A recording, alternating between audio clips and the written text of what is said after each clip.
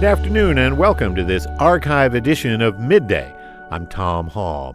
Today we'll revisit a conversation I had in November with Brandy Collins Dexter, a keen observer of politics, race, and the cultural landscape. Historically, voter turnout in American elections is horrible, and turnout in midterm elections is particularly lousy. But the midterms in 2018 set records for turnout, and in some states, turnout in this year's midterms rivaled the historic participation of 4 years ago. Does high turnout favor Democrats?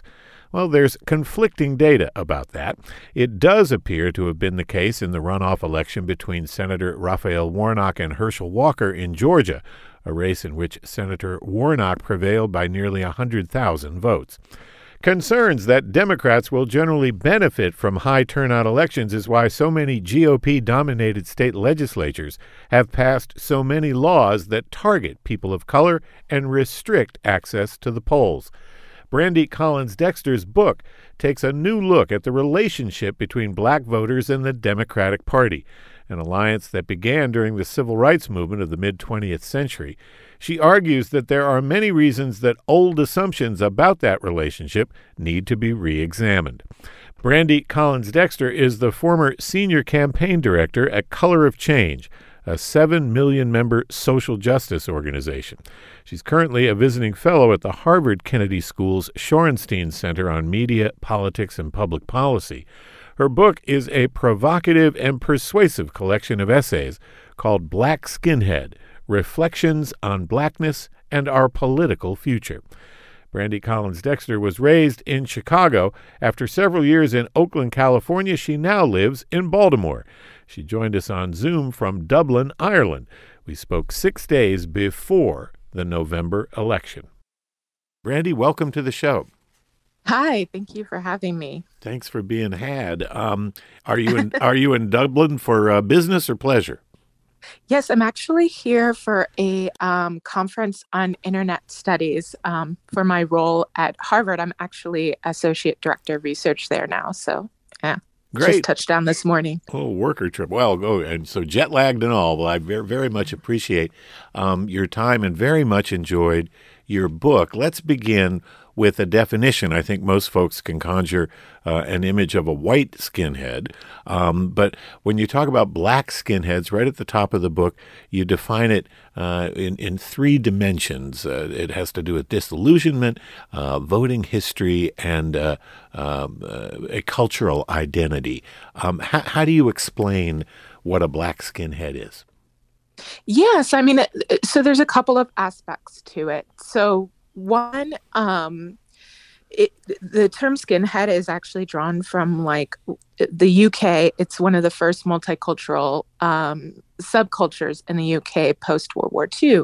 And so after the kind of bombing of London and a number of other places, there was a need for labor and more workers. And so England brought in different folks from colonized countries like Jamaica, Trinidad, India, and others. And they found themselves in Brixton, part of this working class. You had a lot of youth that were part of this working class multicultural subculture. And they galvanized around music, around politics, and around disillusionment. And so for me, one of the questions in writing this book is what we saw with that subculture, which is this unified working class subculture that was then divided by racial dynamics as economic austerity politics kicked into gear. What would that mean in the U.S. as we see more economic decline, more people feeling believing a sort of zero-sum narrative, which is that if other groups gain, they will lose? How does that kind of create a nation of skinheads? And particularly, how is that happening with Black people in this country? And when you talk about your aspiration for the book to get to the heart of Black political identity, you said that the voices of Black Trump supporters loomed larger than most. Talk about what you found when it came to folks on the right side of the spectrum in the Black community, and particularly the impetus for the book, which appears to have something to do with Kanye West. Yeah, I mean, I think So, I mean, there's a couple of parts to this, right? Like, one thing that I was really interested in was how Black people felt around the Democratic Party, and particularly for voters under the age of 30, or even I would go as far as to say 45. Do they feel like, decades and generations of voting for the Democratic Party almost exclusively at these huge numbers were kind of paying off for us? And what I found is that most Black voters actually, especially younger Black voters, lean more left. So we are actually seeing a lot of different breaks towards looking at third party options, galvanizing around, DSA candidates. But there's this group of people for whom disillusionment with the Democratic Party and disillusionment with the idea of big government in general is driving them more towards a small government vision. And the thing that I found interesting about Black MAGA is I went into it with all. So I thought a lot of people that would be drawn to to MAGA who are Black voters would be people like Kanye West, as you mentioned, people that seem more interested in disrupting democracy than actually moving a pro-Black agenda on the ground. And what I found is there are some folks like that, but there are, there are people that are not interested in democracy, that are more interested in pushing things like, voter fraud narratives, and, essentially providing blackface as cover for these kind of like white nationalist talking points. But there's also a group of Black voters for whom this idea of make America great again actually speaks to this time where Black people of mixed economic status were living together, were able to forward an economic agenda. I think about Baltimore and this like Black working class that settled into the city, that moved into the middle class through labor jobs, and were able to, support their family, and the decimation that's happened locally in a lot of those ways. And I think that kind of angst around that is leading some people to look towards at least local Republican parties as a potential vehicle for rebuilding an economic agenda on the ground. Yeah, there was a voter you talked to named Lisa, who I believe is a small business owner. And you point out that she sort of belies the narrative that, she is anti-Black because she's a MAGA supporter, given that, there's ample evidence to say that Mr. Trump himself is anti-Black.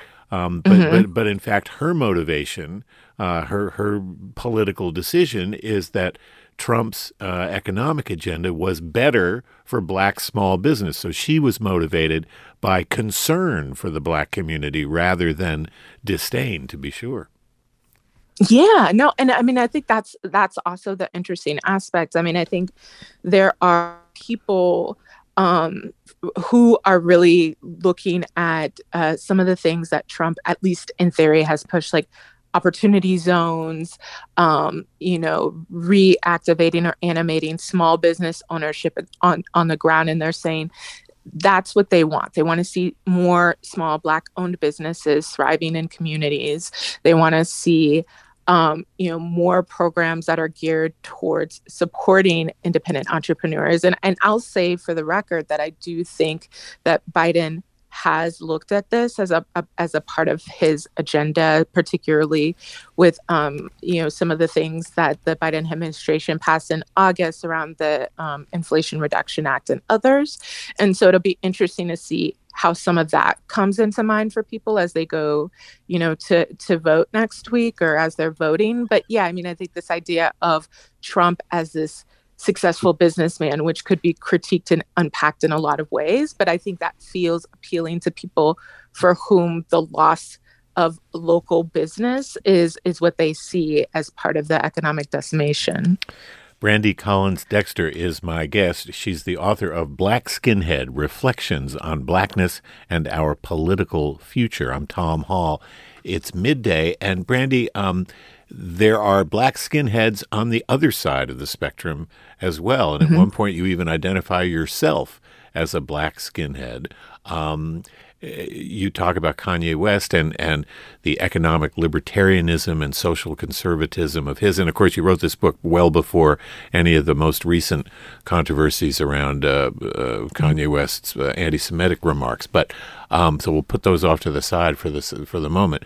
But when it comes to disillusionment and feeling like a political outlier, when it comes to defining black voters who are only defined by their voting history rather than their ideology.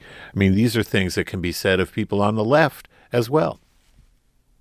Yeah, and I actually do want to come back to Kanye a little more, because I think so part of the book fundamentally is about what happens when you lose this idea of home, what happens when you lose space, place, and community, and you lose a sense that how you vote or how you engage with the world has consequences for other people within your community. And that gets to the heart of why Black people have voted 90% for the Democratic Party for so long.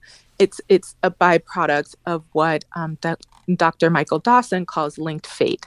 So this idea that Black people as voters, we're more inclined than other groups historically to vote based on the interests of the community as opposed to interests of self. So people who may be, let's say, against abortion, or people who may be particularly wealthy Black voters for whom, like, tax loopholes may benefit, they're still more inclined to vote Democrat, even if the party does support reproductive justice or does, not support those tax loopholes, because they believe that Black people broadly will benefit, and that's more important than how they'll personally benefit. So what happens when we get to a point where Black people start to vote more based on self-interest than community? And that takes us to a figure like Kanye. And I see him as what I call like a late stage Black skinhead. So somebody for whom any idea of like community and putting to the side self for the greater good, that's lost. They feel so isolated, so disenfranchised, and so disillusioned with standard party politics that they become disruptive in these ways. And so I talk about that, and I talk about Kanye's relationship with Candace Owens, who is somebody that has also trafficked in anti-Semitism in the past. And so what I'm seeing now feels very unsurprising for me, but I do see like people feeling that way on the left and looking to third-party candidates or looking to other options. They just want a bold policy agenda that's actually going to, benefit people and benefit them. And you raise a really interesting question, and I wonder if you've answered it, in the process of writing the book. And that question is, what are the implications when Black cultural identity is tethered to one political party? Talk about the linkage between the Democratic Party and the cultural identity of the Black community, which is, of course, as your research has shown and as your experience is, very, very diverse. Sorry, could you say that one more time? You dropped for a second. Oh, sorry about that. I want to ask you about this question that you raise in your book. What are the implications when Black cultural identity is tethered to one political party, the Democrats? So talk about that linkage between that cultural piece and the voting history of as you say, some 90% of the bloc in the Democratic Party. Yeah, I mean, I think so. An aha moment for me as I was writing the book, which may not be surprising to a lot of people necessarily, but one, when we talk about Black in this country, oftentimes we're talking about it in the context of race, culture, and ethnicity, although those are different things. Like race is this social construct that was created in the US that's most defined by like census check boxes. Culture is how we kind of like personally identify within our communities, and ethnicity could be something like let's say Black American or Jamaican or any number of places. And so Black culture and sort of Black American ethnicity and identifiers, that's a 20th century creation in a lot of ways. That's like a byproduct of Black owned and controlled media, and this ability to build a shared story of who we are, of what we believe in and what we fight for. And it's been a way in which we've moved an economic agenda. And for actually most of the 20th century, that was done in, a nonpartisan way. There were, Black conservatives like, Milton Webster and others that partnered with A. Philip Randolph, who was a Black socialist, and they organized around labor rights, building, strengthening unions for Black workers, a number of other different issues.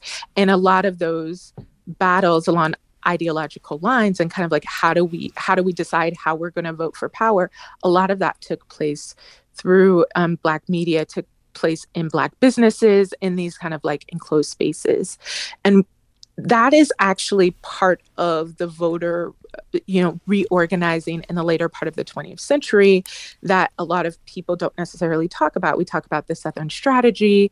We talk about all of these different ways in which Black people, Dr. Leah Wright Rigueur, John Hopkins talks a lot about, Black Republicans realizing that the party didn't feel like the Republican Party was working for them anymore, and then moving into the Democratic Party. And that both came through organizing and this idea that we could push an agenda through the Democratic Party. But one of the things that we've seen, or a few different things that we've seen, is one, as you talked about at the top of the hour, if one party feels like your vote doesn't matter, they're not going to try to negotiate for your vote. They're going to spend that time suppressing your vote. And that's a lot of what we've seen from the Republican Party. And I think on the side of the Democratic Party, there's sometimes almost this like, well, where else are you going to go? And when you don't necessarily show up to turn up for a candidate that you don't necessarily believe in, we see a lot of pathologizing, a lot of finger wagging at Black voters that we didn't do our job. We didn't turn up and vote for whomever.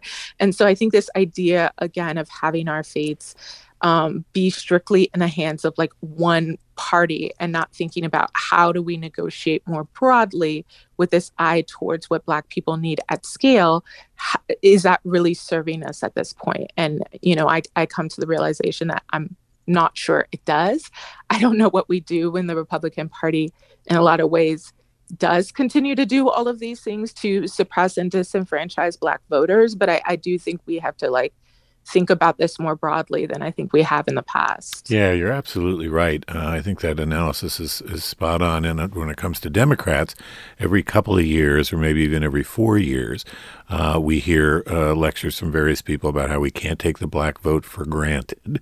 And then 24 hours later, as you say, there's finger wagging. Oh, you didn't show up. You didn't.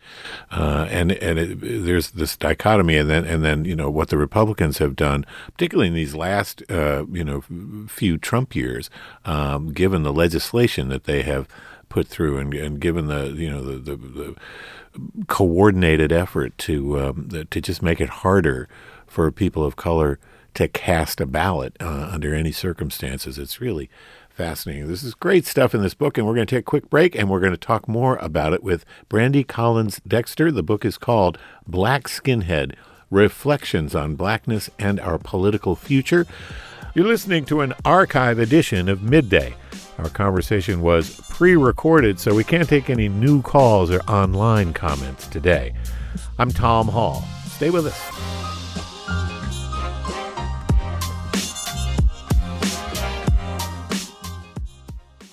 I'm Al Waller. I'm Catherine Collinson. And I'm Mihaela Vince.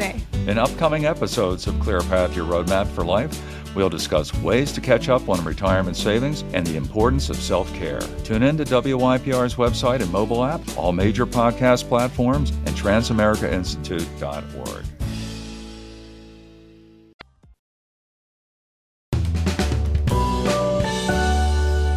And welcome back to this archive edition of Midday.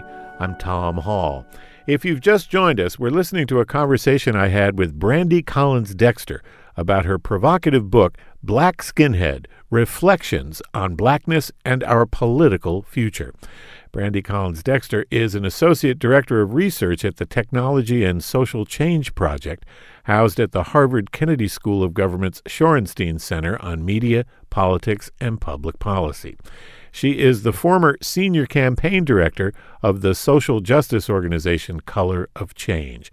Our show was pre-recorded, so we aren't able to take any new calls or online comments today. So, Brandy, I do want to talk about media, both black and white media, because you write a lot about it in these essays. You say at one point that the media is responsible for not telling a complete black story, and that it plays the biggest role in creating barriers to advancement and community revitalization. What part of the story is mainstream media, white-dominated media, missing? Ooh, I mean, in 25 words or less. Yeah, right. Yeah, I think I think there's the story of Black voters and why particularly younger Black voters may not choose to show up for candidates, and it's this assumption of laziness, or that they don't care about politics, and they don't care about these elections and the stakes of them. And what I found in talking to a lot of people is they in fact do, but they often have trouble seeing the distinction between, different candidates and what they can offer to communities. And I think the other thing that is often gotten wrong is this presumed kind of criminality of Black people, and a lot of stories, particularly told about younger Black people in urban environments, that really lean into this idea that it justifies over-policing, that justifies racialized austerity politics and divestment from communities, because of the idea that, Black people are harmful in all of these different ways. And I think no place do we see that more in more clear terms than what we've seen with media reporting in Baltimore and on Baltimore. And give me an example. I don't disagree necessarily at all. And we've got some Black media, Black-owned media, yes, beginning to, have something of a renaissance here. We've got the Baltimore Beat, Lisa Snowden's yes. publication. Of course, the Afro's been around for more than 100 years. But talk about Baltimore media and how the story is distorted or ignored. Yeah, so I think one immediate example comes up to me is the production of Lady in the Lake, which I believe just wrapped last week. And so that's the, Laura Lippman novel that's getting, or book, sorry, not novel, that's getting turned into an Apple TV show. And they were filming in Baltimore City by Lexington Market. And, one day about a couple months ago, production shut down early. And what was reported was that the reason why it was shut down is because there was a drug dealer that had come and threatened people on set. There were all of these wild narratives that they were wielding a gun, that $50,000 was being extorted. At one point, when you look on apps like Nextdoor and others, it's like this pack of wild youth. And you see even in, police department, like Facebook threads, this is why we need more policing. Baltimore is not safe. Everybody needs to leave. And then we find out by the end of the weekend that actually what had happened was that there was a local Black business vendor who was asking for payment because other people on the block were being paid to have, the set shut down for money lost from shutting down their businesses on set, and that he was disgruntled and got into an argument with one person on the set. No one else was there, but there wasn't any gun. There wasn't a $50,000 extortion attempt. It wasn't this pack of wild youth. All of that was these narratives that kind of took off and were pushed by certain members of the local press, and also debunked by members of the local press. So that's an important piece to that too. But that's some of what I'm talking about. Yeah, because it was debunked because the reporting came from a member of the crew, the production crew. Yes. They were quoting that person. So the police, and it was validated by the police as well. Yeah. Yeah, but the police didn't report it. I mean, the police didn't say this is what happened. In fact, the police investigated and found that didn't happen. So I think there's a complexity there. But you're absolutely right. Well, that people jumped on it, and all of a sudden it became gospel, and people started repeating it. Yeah, so I mean, it was initially reported by the Baltimore Banner, and I will say the Baltimore Sun didn't necessarily initially report it. There were questions being raised immediately, even by Laura Lippman, David Simon, Laura Lippman's husband, on social media about the truth of the story. But there was some initial reporting from the police that used the frame drug dealer. And then later on, they were like, actually, I think it was like less than 24 hours or something later, actually, we're investigating this. Mm-hmm. And then the police did come back and change that story. But what we saw through different outlets, like across the country and nationally, in outlets like Variety, like particularly a lot of cultural media papers, because Natalie Portman was a big name affiliated with the project, is that the lie spread way further. They all than the picked truth. it up. And right. That's the biggest problem. Yeah. And you make the point, which I think is really interesting. There's research that shows that 80% of Black adults said that they do expect national news stories to be accurate. Yes. So what happens is, and the point you make in the book is that there are Black people absorbing the damaging stories told about Black people. It's not just white people hearing those stories. It gets internalized. And I've certainly talked to a lot of people about the damage that can happen. And that's one of the reasons that Black media is so important. You made a really interesting analysis of The Breakfast Club, which is hosted by Charlemagne the God and a couple of other folks, and the fact that the Black readership of the New York Times is 4%.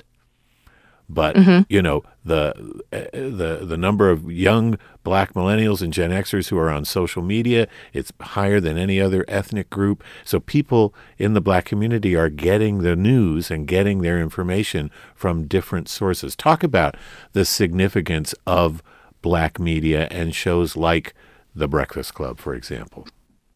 Yeah, I mean, I think, you know, one of the things that's interesting about The Breakfast Club, and it's got a lot of, you know, things that we could critique about it, but they've brought on people from a number of different ideologies, Black Republicans, Black leftists, liberals, et cetera, to really talk about issues and how, you know, the implications for Black people. They've brought on politicians ranging from, you know, Hillary Clinton to VP Harris and others.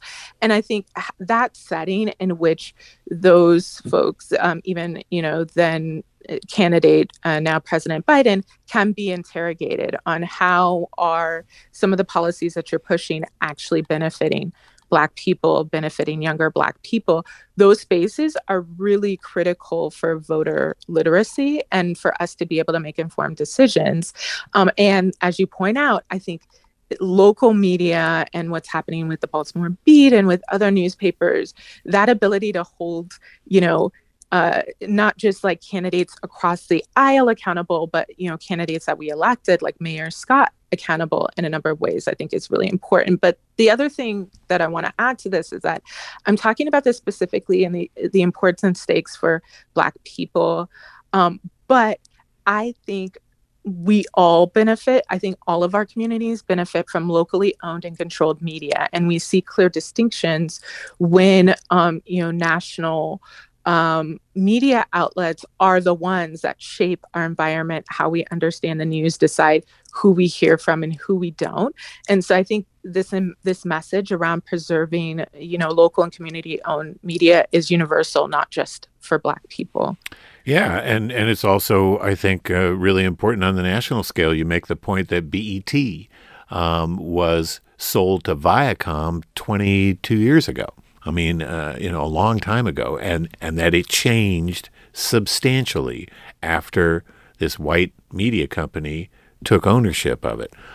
They saw it as a financial opportunity, and they're not shy about making money with BET, but it's a different operation than it was when it was controlled by African Americans. And that's just, I think it works both on the national and the local level. But the work that you've done in media justice, it is. You mentioned that it's not just a fight for rights, but it's also about access and representation, and it's rooted in belief. You write that this is rooted in belief that media is where the invisible war is constantly waged on Black lives and spirits and bodies. So it's not just a matter of necessarily representation and ignoring. It's a hostile representation. Yeah, I mean, 100%. I think, well, one, it starts from this place of this idea that media is something that ever could be neutral, or is that supposed to be operating from this like neutral standpoint?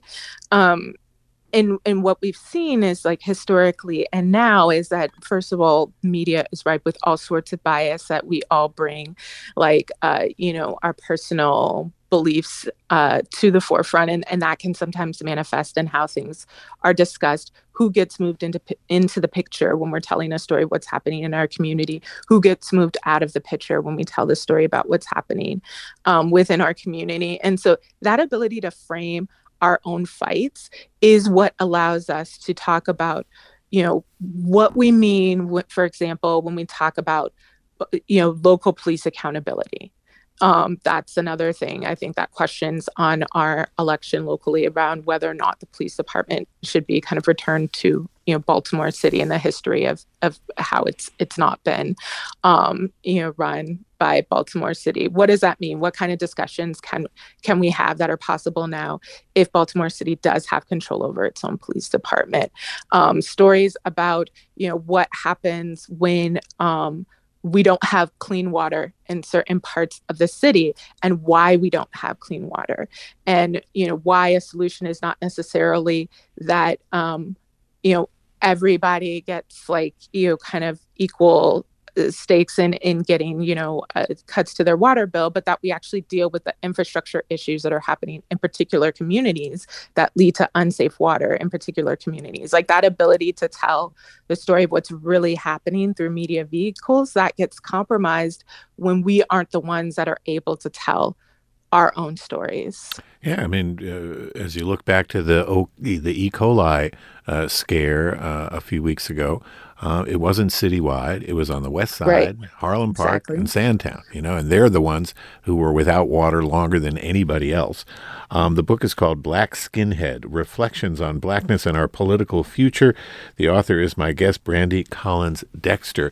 Before we go to a quick break, let's have you respond to a comment from a listener, Donald, who says, I have 8 brothers. 2 are conservative and vote Republican, and it's noted by the other siblings that these 2 brothers served in the Army in recent years, including tours overseas. So I wonder, the listener is wondering if you looked into the influence of military service on people in the Black community leaning right. You talk about religion, but what about the impact or the importance of military affiliation? Oh, I mean, that's a huge part of it. I actually love that question because even within my family, like I close with the story of my brother who was in military service. I have people that in my family that have fought, I think, in every war, going back to the Revolutionary War in this country. And there is this idea, there's like this idea of nationalism and, Americanism that can, for some folks, lead them to more conservative politics. And when we look this year in 2022, we had a historic number of Black Republicans running for office. I think something like 100 that were running for Congress, something like 30 made it to the ballot in November, and a disproportionate number of them, I can't remember the exact percentage, but a huge number of them were actually military veterans. And so there's 100% that, direct connection there. And I think even within our homes, when we have certain conversations, that military service and that idea of who we are as Americans and nationalism, there's a huge link for sure. Yeah, and folks should know that not only is this a assiduously researched book, but also you do make it a very personal memoir. You talk so lovingly about your mother, your father, and at the end of the book, as you mentioned, you talk about your brother Kenny, with whom you had been estranged and have since become not estranged, and that was really nice to read. The author and activist Brandi Collins Dexter, her new book is Black Skinhead: Reflections on Blackness and Our Political Future. We'll have more with Brandi Collins Dexter when we return from a quick break. It's midday. I'm Tom Hall. Stay with us.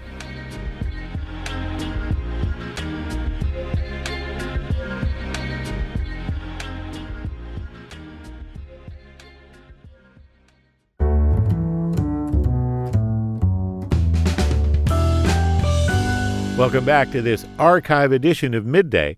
I'm Tom Hall. If you've just joined us, we're listening to a conversation I had a few days before the November election with Brandi Collins Dexter. She's the former senior campaign director at Color of Change, an online social justice organization with more than 7 million members. She's a visiting fellow and director of research at the Technology and Social Change Project, housed at the Harvard Kennedy School of Government's Shorenstein Center on Media, Politics, and Public Policy. That's at the Kennedy School of Government at Harvard University. We're talking about her book, which is part personal memoir and part wake-up call to the Democratic Party and the political left about the disengagement from the party by black voters. It's called Black Skinhead: Reflections on Blackness and Our Political Future. Our conversation was pre-recorded, so we're not taking any new calls or online comments today. So, Brandi, I want to ask you about the types of black voters that you identify. You say to imagine that we're in a cafeteria and we see all these different tables full of folks. I wonder if you could run through quickly, the kinds of divisions you see within that voting block of black voters. Then we'll try to grab some calls. Yeah, I mean, I think it goes back to the earlier caller's question. For a long time, black people have had all of these different dimensions to a black political ideology. And again, Dr. Michael Dawson talks about this in his book, Black Visions.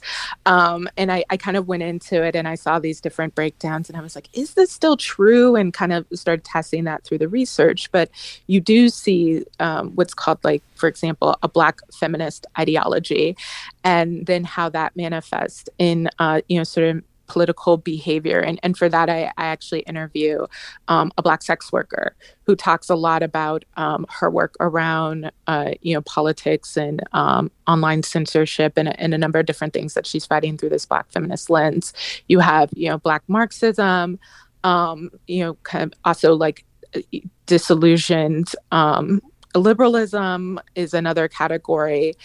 People who I kind of put myself in this category, people who have voted with the Democratic Party on the whole, but have certainly some critiques of the party and would like to see, more leftist policies at play. We have, your traditional black conservatives that are, pro small business, come through this traditional Christian lens of family values. And so, yeah, there's like a whole hodgepodge. I know I'm leaving like a couple of out, but I talk about, imagine that we all bring our identity lenses and we sit and we talk about an agenda in a way that doesn't necessarily force us into a confine of a certain type of voting behavior, but that we're able to vote for community interests, but also vote for, candidates and for policies that we actually support and believe in, and what would that look like? Yeah, and I think that these categories are helpful. Another one is racial egalitarians.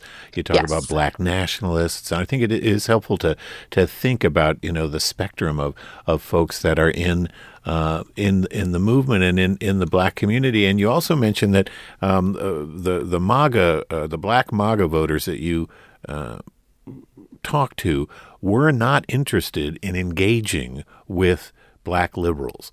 And I would assume that it's vice versa also true, that liberals are not so interested in engaging with black conservatives. I mean, you mentioned Webster and Randolph back in the 60s civil rights movement, getting together, a conservative and a socialist getting together.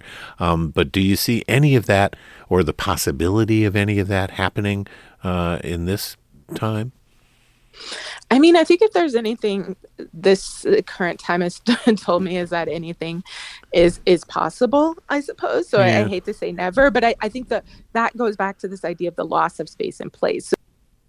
And we may have lost Brandy Collins Dexter, who's on Zoom, and we are going to try to get her connection back. It sounds like the internet might have gone. If you have just joined us, we're talking about Brandy Collins Dexter's new book, Black Skinhead: Reflections on Blackness and Our Political Future. Brandy is the former senior campaign director at Color of Change. It's a huge online social justice organization. It boasts more than 7 million members. She's currently a visiting fellow at the Shorenstein Center on Media, Politics, and Public Policy at the Kennedy School of Government at Harvard University. She's attending a conference in Dublin, Ireland, and I think we've gotten her back on Zoom. Brandy, can you hear me? Yes, I'm so sorry about that. Well, stuff happens. Let's go to the phones to Kenzie, who is on the line in Baltimore. Welcome to Midday with Brandy Collins Dexter. Hey, thanks for taking my call. I want to comment and hear some thoughts on how media's tendency to use black people, especially young black men, as the boogeyman leads to criminalization of things that are completely normal. When I grew up in a white neighborhood, white kids got to do things that if black kids did it, would become criminalized. And when I see a squeegee kid, I see a young man in the city with few jobs who decided rather than sell drugs on the corner, I'm going to take up a squeegee and offer a service that people may or may not want for a third of what I could make standing on a corner for 20 minutes. But media has turned that into, I feel, these kids are criminal. They're harassing us. I wonder, how long are you at this light that a kid can harass you? They've got to get to the next car if you say no. So what people are claiming is not really happening. What's really happening is that you've got some white people who are afraid of black people and are afraid of the idea of a black person coming up to their car. So instead of media dealing with what's really happening, they spread a narrative that criminalizes those children. Same thing, saggy pants. We tried to criminalize sagging pants, rather where we didn't try to criminalize mohawks. Media manipulates us into believing a situation exists with blackness that creates criminality where criminality doesn't have to exist. Yeah, well, again, Kenzie, my take on it is that I think all of what you say is true, and I also think it is true in some instances that there are people who are intimidated and harassed and, not only made uncomfortable, but in some cases robbed and assaulted to a certain extent by some of the squeegee kids. And it's not all of them, to be sure, and but all of it can be true at the same time. And it's not that it's equally true, but certainly it's possible to be concurrently true. Brandy Collins Dexter, what's your take on Kenzie's comment? Well, thank you, Kenzie, for your comment. I want to go back to the other point and then come back to this. So I think to your question of can we negotiate within, for a broader agenda, I think because we used to do that in a lot of spaces like Black businesses, Black churches, Black media.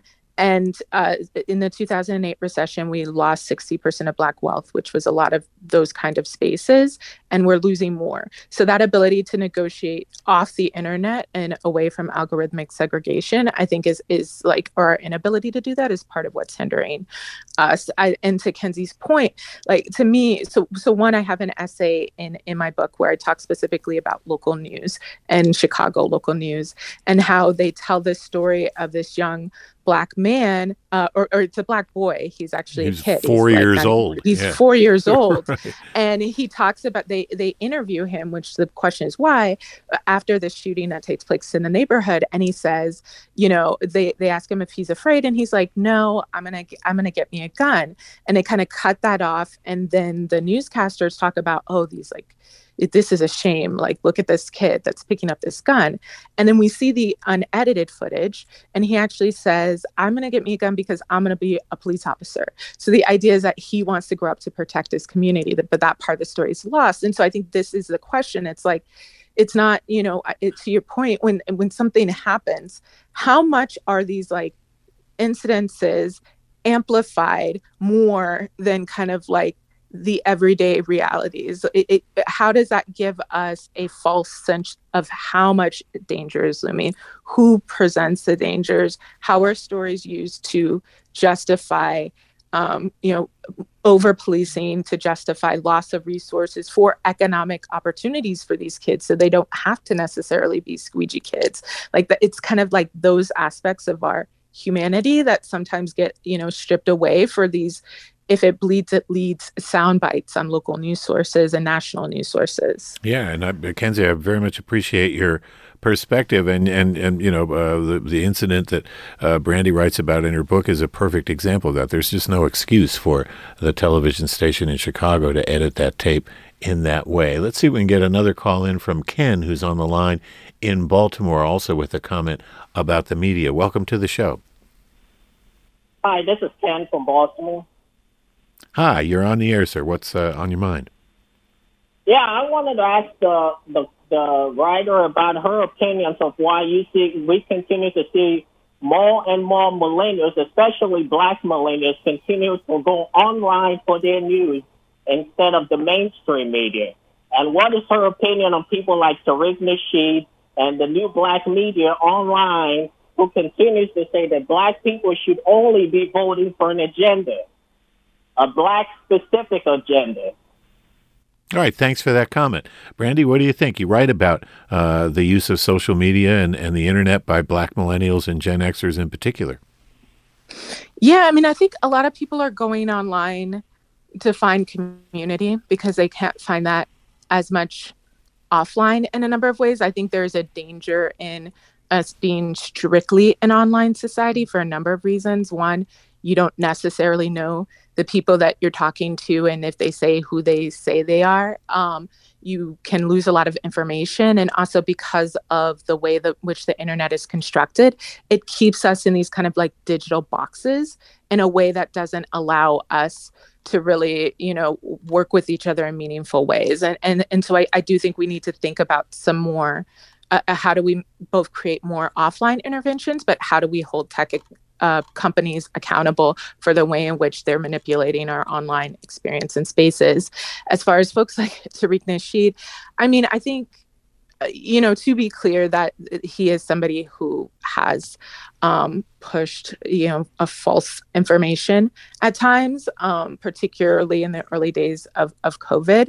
I think that what we need more of is an ability to filter through what information is accurate, what information is not accurate, and also like how do we get away from kind of platforming or amplifying these more like, I don't know, histrionic sound bites in a way that like actually redirects us away from a true conversation about a Black political agenda. I think that would be, my response. I'd love to talk more about that, but I know we're up against the time. So we are up against time. That is all the time we have, but I'd love to have you back on because you're local, you're close. I would love to have you come on in and continue this discussion and talk about a whole range of things. I think it'll be very interesting to see the standing that Ye has or loses as we move forward, given his recent behavior. But this book asks all sorts of terrific questions and gives us all a lot to think about. So congratulations and thanks very much. Yeah, thank you again for having me on. Brandy Collins Dexter. The book is called Black Skinhead: Reflections on Blackness and Our Political Future. This has been an archive edition of Midday. You can listen to Midday on the radio or on demand. I hope you'll subscribe to our podcast wherever you get your podcasts to catch up on any shows you might have missed. Thanks for joining us for Midday today and every day. Take care.